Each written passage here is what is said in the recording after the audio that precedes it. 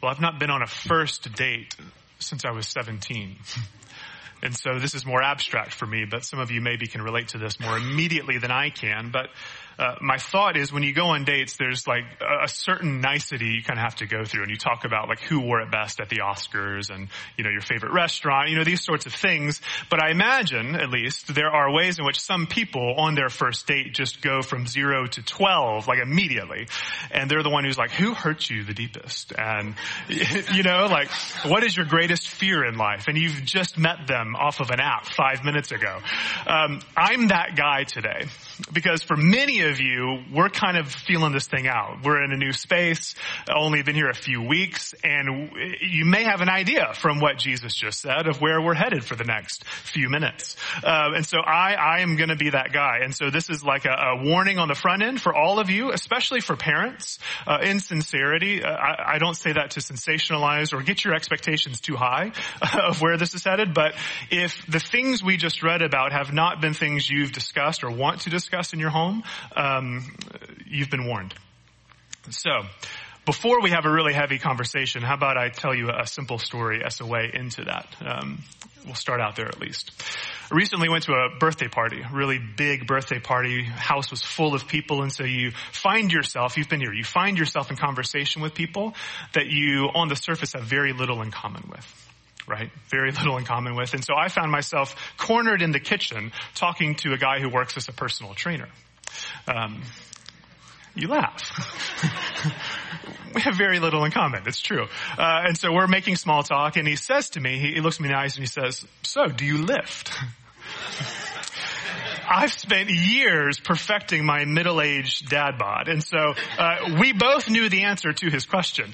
And so I diverted it quickly and had to find something else to talk about other than my lack of lifting.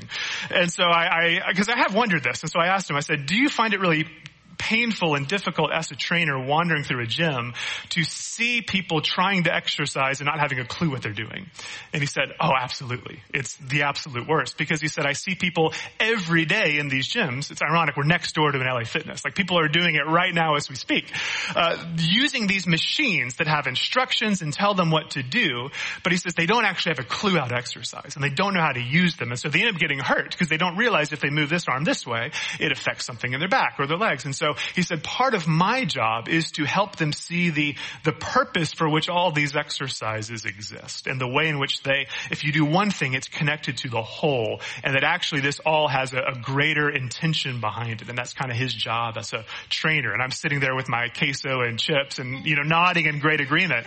But I've chewed on that for the last week or so because so many people go to the gym. And yet so many people go to the gym and don't actually get fit. They're not actually healthy.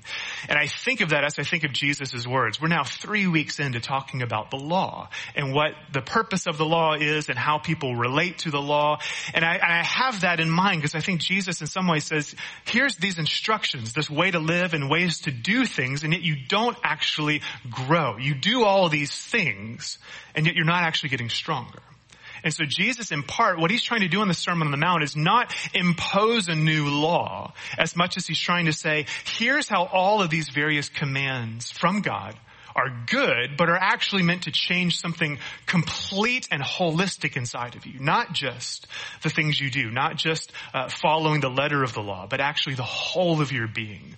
Talked about that last week. Jesus said, I didn't come to abolish the law, but to fulfill the law. And I think what we see today then really is picking right back on those themes. He takes the law itself. He pulls out the 10 Commandments, metaphorically, and he starts working through them. And he says, here's how you think these instructions, these commands will make you strong, will make you healthy. And he says, you've missed the point entirely if you think just doing what it says on the machine is actually how you become healthy. And so keep that in mind as we now kind of dive into the deep end, dive into all of the examples that he gives. These are hard words to hear. I mean, they really are hard words to hear. It's one of the reasons I'm reminded again and again of the gift of the lectionary. the lectionaries, the assigned readings we read as a church, both at Trinity, but also with Christians literally around the world.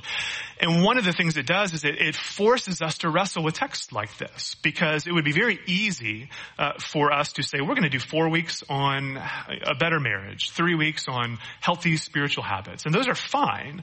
If we were making series after series, we would likely skip everything Jesus just said, because that doesn't fit well into a heartwarming series. These are hard words to sit with, and yet if we only do what's easy, if we only kind of skim the surface, our faith will be surface level as well, and we'll never actually tend to the parts of our hearts and our lives that Jesus actually wants us to care about. Because that's what he's getting at. It's not just what you do, but it's the whole of your being, even down to the very core desires of your heart. And if you ignore those, you will not grow. You'll only have an appearance, a superficial sense of growth, but you won't actually grow. And so what I want us to see is the way in which he is inviting us to move from just a transactional faith, where I do this set of things and God does these things in return, to what is truly transformational, the transformation of our entire lives. And so it may help to follow along if you have a Bible in Matthew 5. Help us to see what Jesus is saying. I think it's helpful in the one sense just because it helps you to see I'm not going off the script. I'm not going off the text. I commit to you to not say more than Jesus says, but I'm going to say some hard things that I think are actually what he's saying. And so it helps us to see this is part of what Jesus is inviting us to wrestle with, as hard as it is. We heard it throughout our songs. We heard it even through our readings. I love that Psalm 119, which is this reminder of this love for the commands of God. It doesn't do away with the law. It says the commands of God are to be delighted in. Happy are those who walk in the law of the Lord. And then the second verse, though, says, happy are those who keep his decrees, who seek him with their whole heart. It was great. We did that verse twice. We love it so much. And so it's like there's something to that. It was an accident. We didn't really do that. But maybe there was something to that. I love that verse because it speaks to both of these. It says, happy are those who keep his decrees. The law matters. The commands of God matter. But the point is those who seek him with their whole heart. And so in some way, the desires of your inner being and the commands of God are meant to go together. And Jesus sees it this way. Jesus says, you've heard that it was said, but I say to you. That's a statement of authority. That's only a statement someone can make who's the Son of God, who says, here's what the law actually means. Here's what it means to follow God. And so Jesus just dives right in. And so we're going to dive right in. I ask for grace and patience. If anything I say is confusing or hard to hear, come talk to me and let's walk through this together. So let's start with murder. Like I said, come talk to me. Murder and anger. Murder and anger. This is important to say really on all of these. Here's what Jesus is not saying. He's not primarily talking about a momentary outburst of anger, where your kids do something that frustrates you and you're tired and you're weary and so you kind of snap. That is not primarily what he's getting at, because I want to believe and choose to believe for my own life and yours, in those moments, those outbursts, whatever brings them up, is not coming from a deep-seated, hardened sense of anger. Like, I am not hardened and opposed fundamentally to my children, thank God. And so what comes out is not coming from that place. It's still not great, and we need to tend to it. But I think throughout all of these, Jesus is speaking to this fundamental hardening of our spirits in the core of our being, this hardened resentment and deep anger that we have, like a deep-seated grudge that is so hard to take out. It's like it's rooted into your very being. One person put it this way. They said, what is envisioned here is a contempt that would write the other person off entirely. What Christ condemns here is the rage that implicitly denies the personhood and dignity of the other person. I love that last bit, because ultimately what Jesus is wanting for us is to retain dignity for other people. That the way in which we act in whatever we may be doing dignifies someone else. It sees that they are human and worthy of love and should be lifted up by the way I act towards them. And so a hardened, unshakable anger in every way cuts against that and works against it. And so Jesus is saying, tend to that part of your soul. The part of your soul that is so calloused and closed off, you may not even be aware of it yourself, because it can dehumanize you.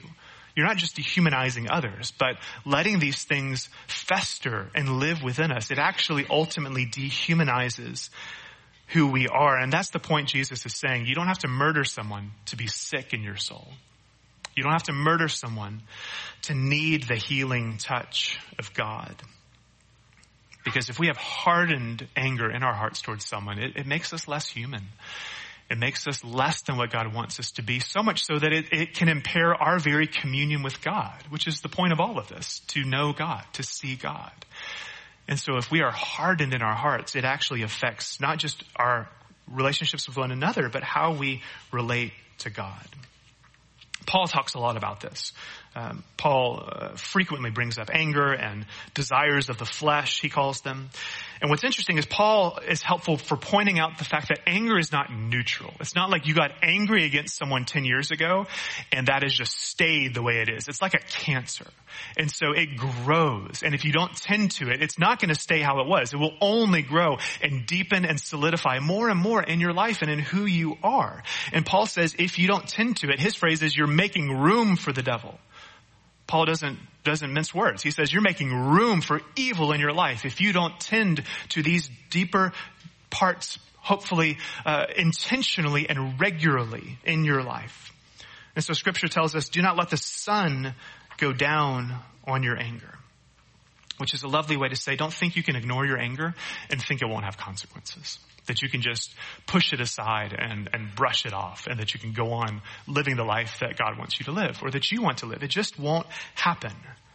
And so we have to tend to it. I wish we could snap our fingers and we all get a prayer after communion and you leave here and you never are angry again. All of that hardened anger is gone. And it doesn't typically work that way. In some ways, it takes decades for us to build up and harden our souls the way that we sometimes do. And in a similar way, it takes time. It takes a tending to week in and week out to the life of God, which is why I think Jesus talks about worship. It's interesting. He talks about this. He says, first be reconciled to your brother and then come and offer your gift. And so for him, this idea of reconciliation, the healing of wounds and of anger is tied to worship.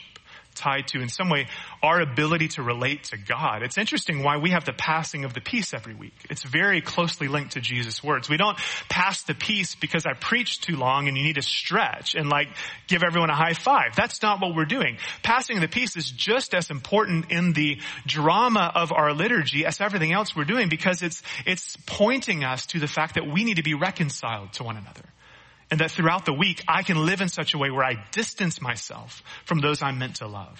And so even though I may not have an immediate conflict with Chris, when I pass the peace with Chris, and symbolically, I'm saying I'm at peace not only with Chris, but with everyone in this room. I'm saying I'm choosing to live a way of life that is defined by peace. And if I know there is anger and a hardened bitterness in my heart towards someone that the Lord loves and calls a son or a daughter, I do not have an option but to tend to that.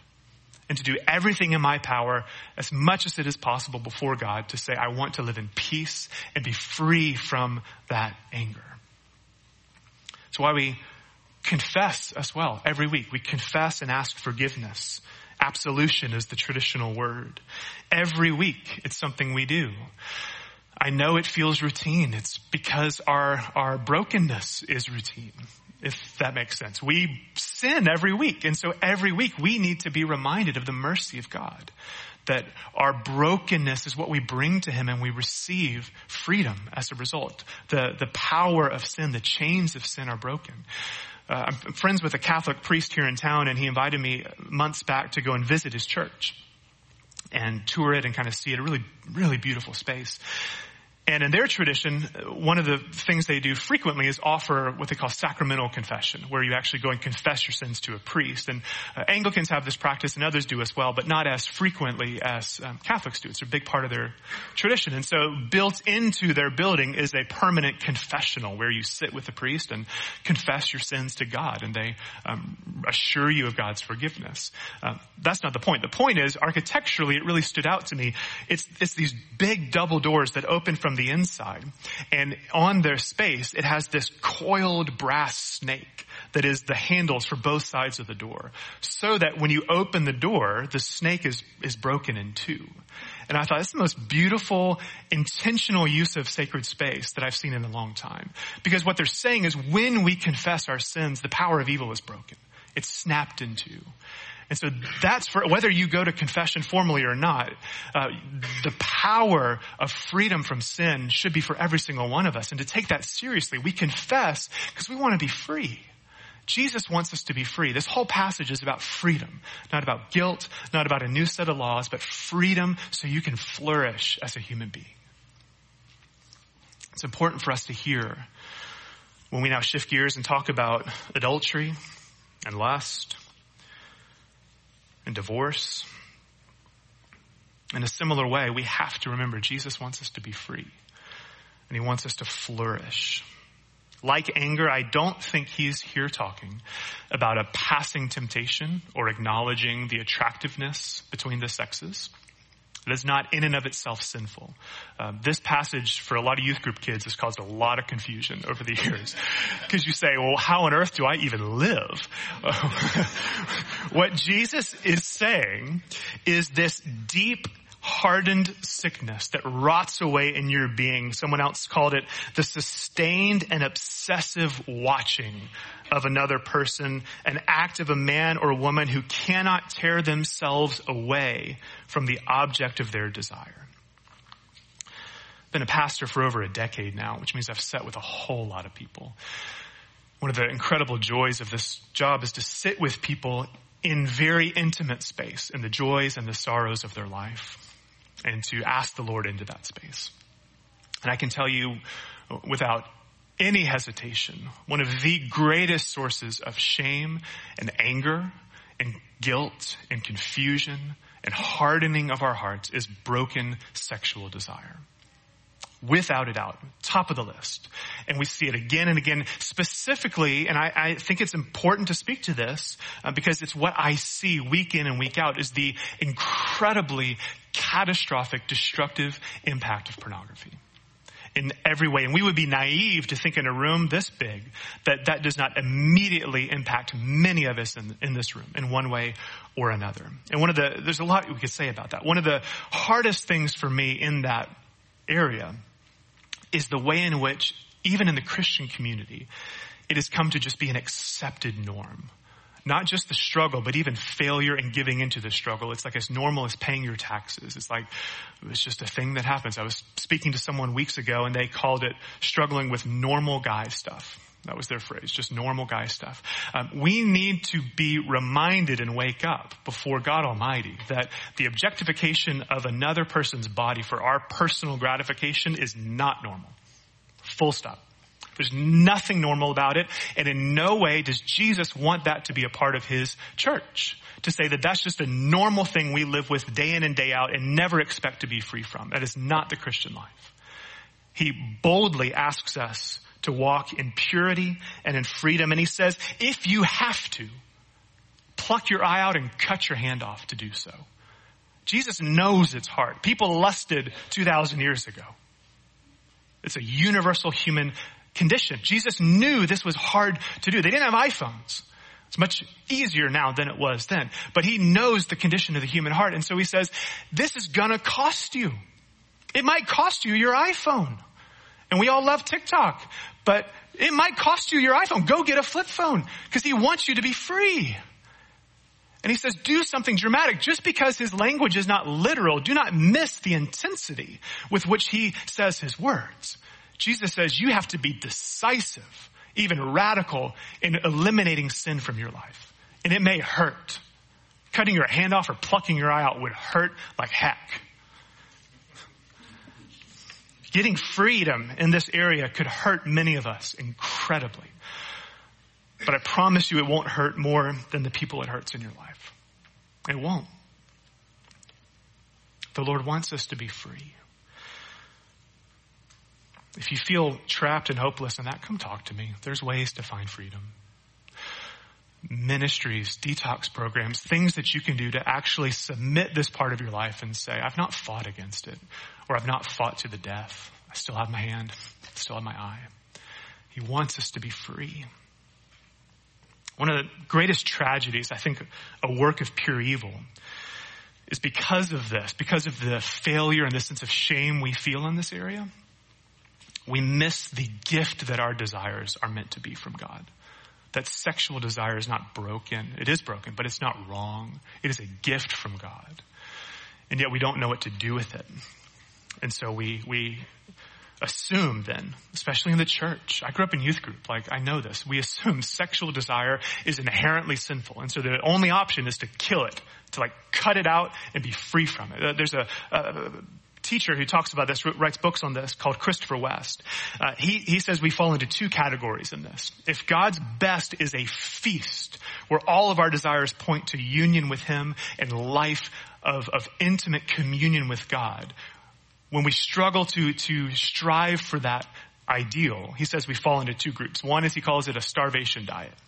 I like his lingo especially, it's helpful. A starvation diet, which is AKA youth group, where the youth pastor says, like, bro, marriage is amazing, sex is awesome, but you can't have it for 20 years, so like just kill it. Like kill everything inside you. Like just die a slow death. And like we call that youth group, and we go and we eat pizza and talk about like not looking at porn. Like that was my adolescence. And so we starve it out. And then when we quote unquote go into marriage, we don't have a clue what we're doing. We don't know what to do with the desire, because we've spent our whole lives killing it, right? And so he says, on the other hand, what we then do is, if it's starvation on the one hand, we know that doesn't actually work. A human being has to eat. And so you can't ultimately starve yourself or you will die. And so instead, he says we have a fast food diet. We know the feast is too unobtainable, too much of an ideal. And so I'll just go to Wendy's and I'll eat chicken nuggets because it tastes good, it goes down quick, takes away the hunger for a little bit. And I think increasingly pornography is like chicken nuggets. We know it's not the real thing. Like no one who's addicted to this thinks this is the real thing. Like this is what God made this desire for. But we don't know how to actually strive for the feast. And so we accept fake substitutes. C.S. Lewis talks about this. We're made for a holiday at the sea. And instead we make mud pies in the slums. Because we don't actually know the purpose of our desires. Our desires are meant to point us to God and actually unite us to him. All of these desires, they're incredibly powerful.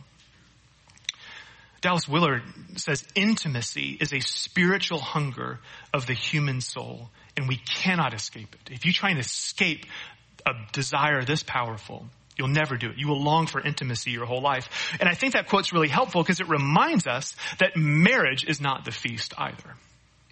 Marriage is not the feast either. And if that's what we're told, then we'll get all the way there. And then that's why Jesus in the very next breath has to talk about divorce.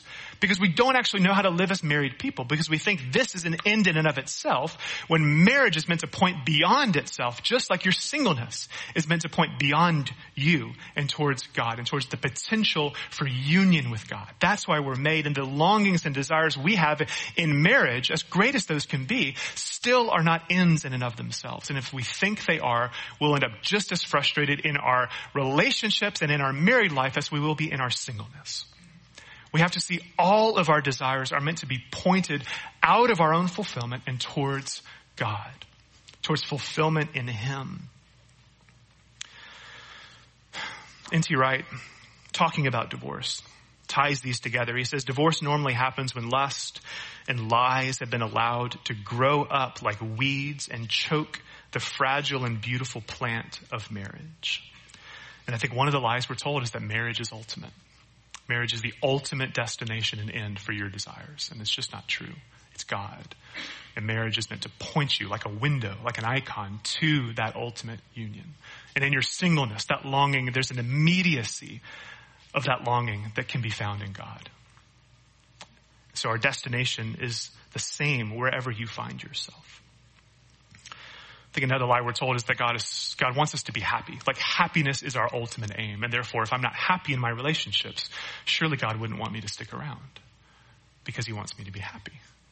Well, Jesus never says that. He never says unhappiness or a lack of a sexual spark is reason for divorce. Not once does he say it.